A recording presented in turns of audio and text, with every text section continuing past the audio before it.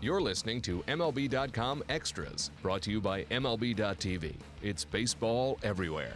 Today is Tuesday, August 2nd. We're talking Pirates baseball today with our Pirates reporter, Adam Berry. Adam, thank you so much for the time, as always. And we're talking trade deadline, of course, Adam, and the Pirates, among a handful of teams, are very active. But the Pirates active to a different degree than most other teams, I feel, because, you know, when it comes to the trade deadline, the saying is that you want to be a buyer or a seller, but never both. But I think that's kind of what the Pirates were when you look at the overall scope of what Neil Huntington did. But in my opinion, given the Pirates' status as a contending team, but one with limited financial resources, that's, of course, not a secret or breaking news by any means. But was this the right strategy to both buy and sell, to make moves with an eye towards both the present and the future? You know, it's hard to say for now if it was the right strategy, just because, you know, you don't know how some of these deals are going to pan out in the long term. But when you look at where they are in the standings after that pretty bad sweep against the Brewers in Miller Park over the weekend, you know, they were one game over 500. They were essentially out of the NL Central race. I think it's pretty fair to say that at this point, if it wasn't fair to say so a little while ago. And the wild card, you know, they're still behind a couple of teams. They're 3.5, 4 games out. I don't think, you know, the difference in what they gave away versus what they got back is what's going to keep them out of the wild card race. You know, if they're going to make that, it's going to be because guys like Andrew McCutchen, Josh Harrison, Jung Ho Kang, John Jaso, the list goes on, bounce back, you know, and the rotation gives them what they need. You know, it's not going to be because, you know, Francisco Liriano was going to get it done, or, you know, the drop-off between Mark Melancon and Felipe Rivero was really going to be the big difference down the stretch. So I think, you know, it's been perceived a little bit, you know, in Pittsburgh and maybe nationally as the Pirates kind of giving up on the season. I don't think that's the case. I think they do still want to win, but I think they may have retrenched a little bit in some of the things they did, specifically the kind of controversial Francisco Liriano trade. You know, the Mark Melancon deal, people can kind of understand from a baseball perspective. It's something this team has done before.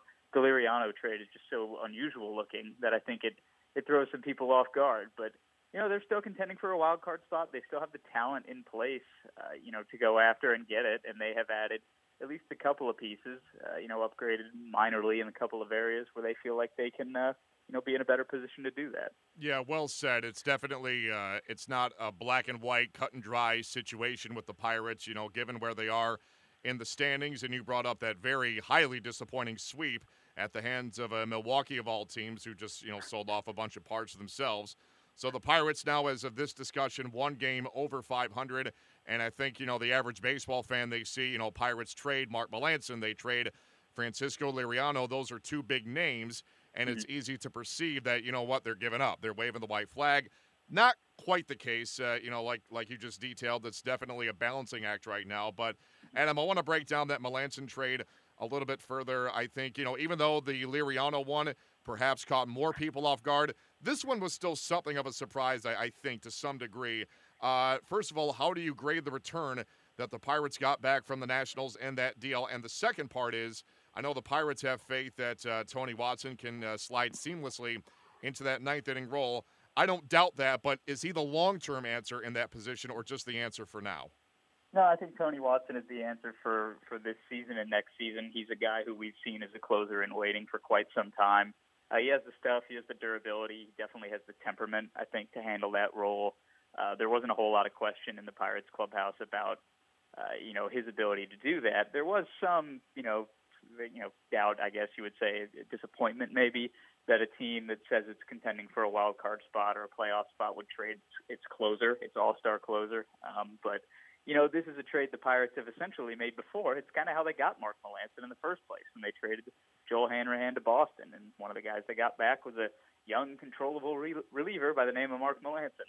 And this time they traded Melancon, you know, a pending free agent at the end of the season for the big return was a young, controllable reliever, left-hander, who throws real hard, has really good stuff, by the name of Felipe Rivero from the Nationals. So he was the big haul. He's going to be under club control for 5 seasons after this one. Some scouts have said that he has closer stuff, so perhaps he could be the long-term answer in the closer role. And then in that trade, they also got a young left-handed starter named Taylor Hearn. He's, you know, maybe a bottom, low 20s prospect in the Pirates system, but good stuff, projectable, somebody you could see down the line in the rotation many years to come, or potentially another trade chip if they want to head in that direction. But I think the Melancon trade, like I said, people kind of understood because we've seen this form of trade before, not only recently in baseball, but specifically with the Pirates, and it's what brought the Melancon. So that one was a little bit of an easier sell, both, I think, in the clubhouse and to the fan base. And that's a great reminder of just how the Pirates did acquire Mark Melancon at one point in time, because I had completely forgotten that he was not only with the Red Sox at one point, but he was kind of a disaster with them. He just did not take to that environment, to the AL East, and people thought, this guy has no value. But lo and behold, he, goes to the National League, a new team, new pitching coach, new environment, voila, turns into one of baseball's premier relievers. So hopefully the Lightning can strike twice again with the Pirates, this time trading Melancon to the Washington Nationals. And, of course, I want to get your thoughts on Liriano, too, because, like you said, that was the bigger surprise of the two.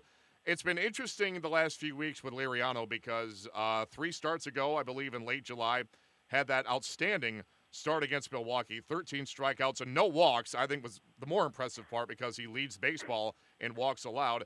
But then he reverted back to his struggling self in these 2 most recent starts, one of those against Milwaukee in what turned out to be his last start in a Pirates uniform. But my question for you is, was Neil Huntington kind of shopping him all along, even when he turned in that outstanding 13K no-walk performance? Or was the thought process, he's turned the corner, I want to hang on to this guy, but then things kind of went south with these last 2 starts, and then the decision was made to kind of ship him out of town? Which of it was more? I think they've been looking for a little while now for a place to land Liriano, just because of the way he struggled early on. For so much of the season now, it's been, just about 4 months that he hasn't been the guy that he was in 2013 to 2015. And, Huntington said on the conference call after, the trade was made that they had some really good internal debate about whether they thought, Liriano was going to be that guy or the guy that he's been this season. And ultimately, you can tell based on the fact that they were so eager to trade him that they included 2 top 10 prospects in the deal.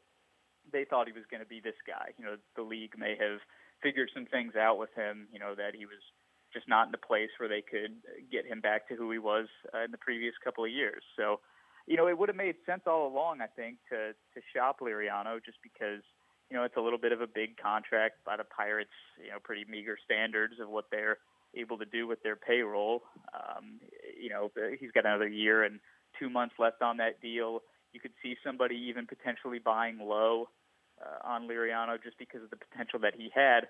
That didn't actually turn out to be the case. I think the rest of the league might agree with the Pirates' assessment of the way Liriano was trending, because my understanding of the situation is they could only find one team that was willing to take on his entire contract, and that was the Toronto Blue Jays, who, in giving up Drew Hutchison, the right-hander the Pirates got back in return, Pittsburgh also had to include these 2 pretty good prospects. We can talk about that a little bit more, but, 2 name top 10 in their system prospects. Essentially, you could look at it as one for Hutchison and another one for the Blue Jays being willing to take on Liriano's entire contract. So it's a really complicated trade. It's not one that has gone over particularly well in Pittsburgh so far, but ultimately, when you look at how does it affect the Pirates' chances in 2016, they traded away arguably the worst starter in baseball this year. How does replacing him with Ivan Nova, does that make the rotation worse? I don't know. It's hard to say what you would have gotten from Liriano down the stretch or what you will get from Nova. So I'm gonna hold back on judging that trade too bad until we see how Nova does, how Liriano does, and how the 2 prospects ultimately pan out down the stretch.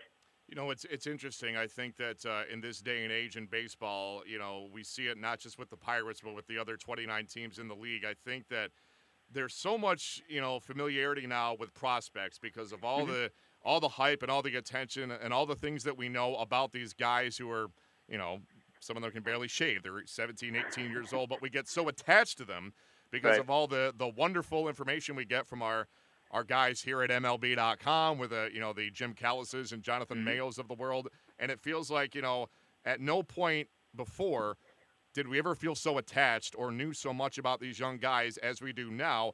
Do you think that's the reason why, again, this trade is announced, and not only do we have to give away Liriano, but we got to give away 2 promising prospects to make this deal go through, and fans are upset about that? I would think that maybe, I don't know, 15, 20 years ago, you don't get that kind of reaction because we don't know who these kids are, but now you feel like they're a part of your family. Do you agree with that? Some of it is that, I think, just, that, and I'm just as guilty of this probably as anybody else, that I could say, these were two of the Pirates' top 10 prospects. They're two of the top 10 guys on a list. And I think even, Jonathan Mayo, who does the Pirate system, might say that their stock has fallen because that is my understanding, the sense in the industry. Harold Ramirez might be Jose Tabata. That doesn't sound all that great. Reese McGuire might be a backup catcher who can't hit all that well. That doesn't sound like somebody you can absolutely part with.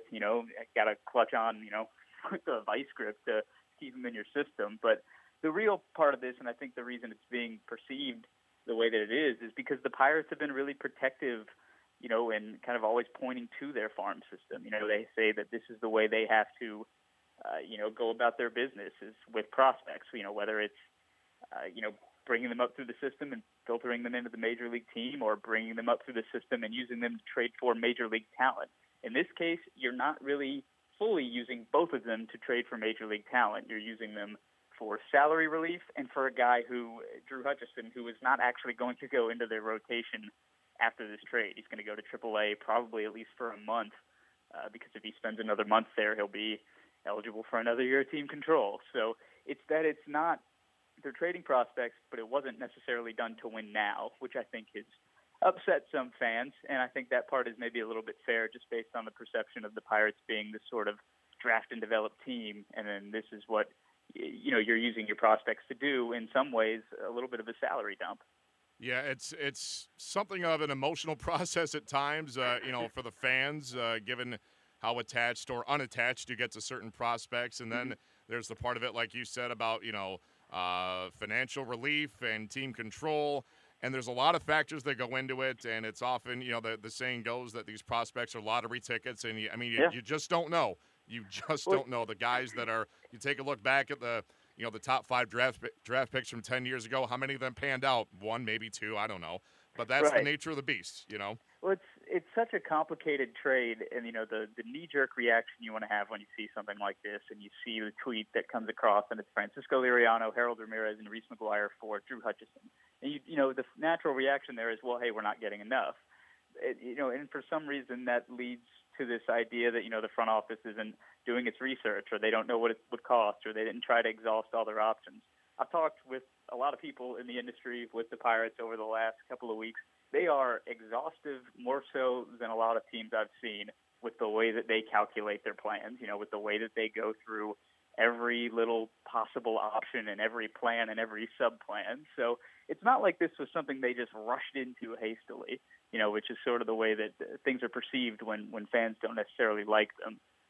This is something they thought through, this is something they worked through, and they thought it was in their best interest long term, and they think it's also in their best short-term interest, which is why I point out the thing about Liriano, the worst, arguably the worst starter in baseball this season, being out of their rotation. So it's something that we can't really rush to judgment on right now. We're going to have to look back on this at the end of the season next year, a couple years down the line. Agreed, and I think, fans have to take a deep breath sometimes and realize that the amount of research that goes into deals like this, as you said, is exhaustive. It's not like he woke up, Neil Huntington woke up and said, hey, you know what, before lunch, I'm going to do this. Yeah, it's just that's not how it works sometimes. It's months, it's years in planning these things out, and this is what happens. And like you said as well, it could take a few months or even years to really grade the final results, once we see how everybody pans out or in some cases does not. Adam, that's a great place to wrap this one up. We appreciate the time as always. That is our Pirates reporter, Adam Berry, joining us on this Tuesday. We'll do it again at this time next week for sure. In the meantime, Matt Waymire signing off for MLB.com Extras, Pittsburgh Pirates. MLB.tv Premium, the #1 live streaming sports service, is celebrating 13 years. Watch every out-of-market regular season game live or on demand in true HD. Real-time highlights, live look-ins, pitch tracking widget, and more. MLB.tv Premium includes a free At-Bat 15 subscription. Watch live baseball on over 400 mobile and connected devices. Watch at home, in the office, or on the go, every night, on every device. Blackout and other restrictions apply. Visit MLB.tv for details.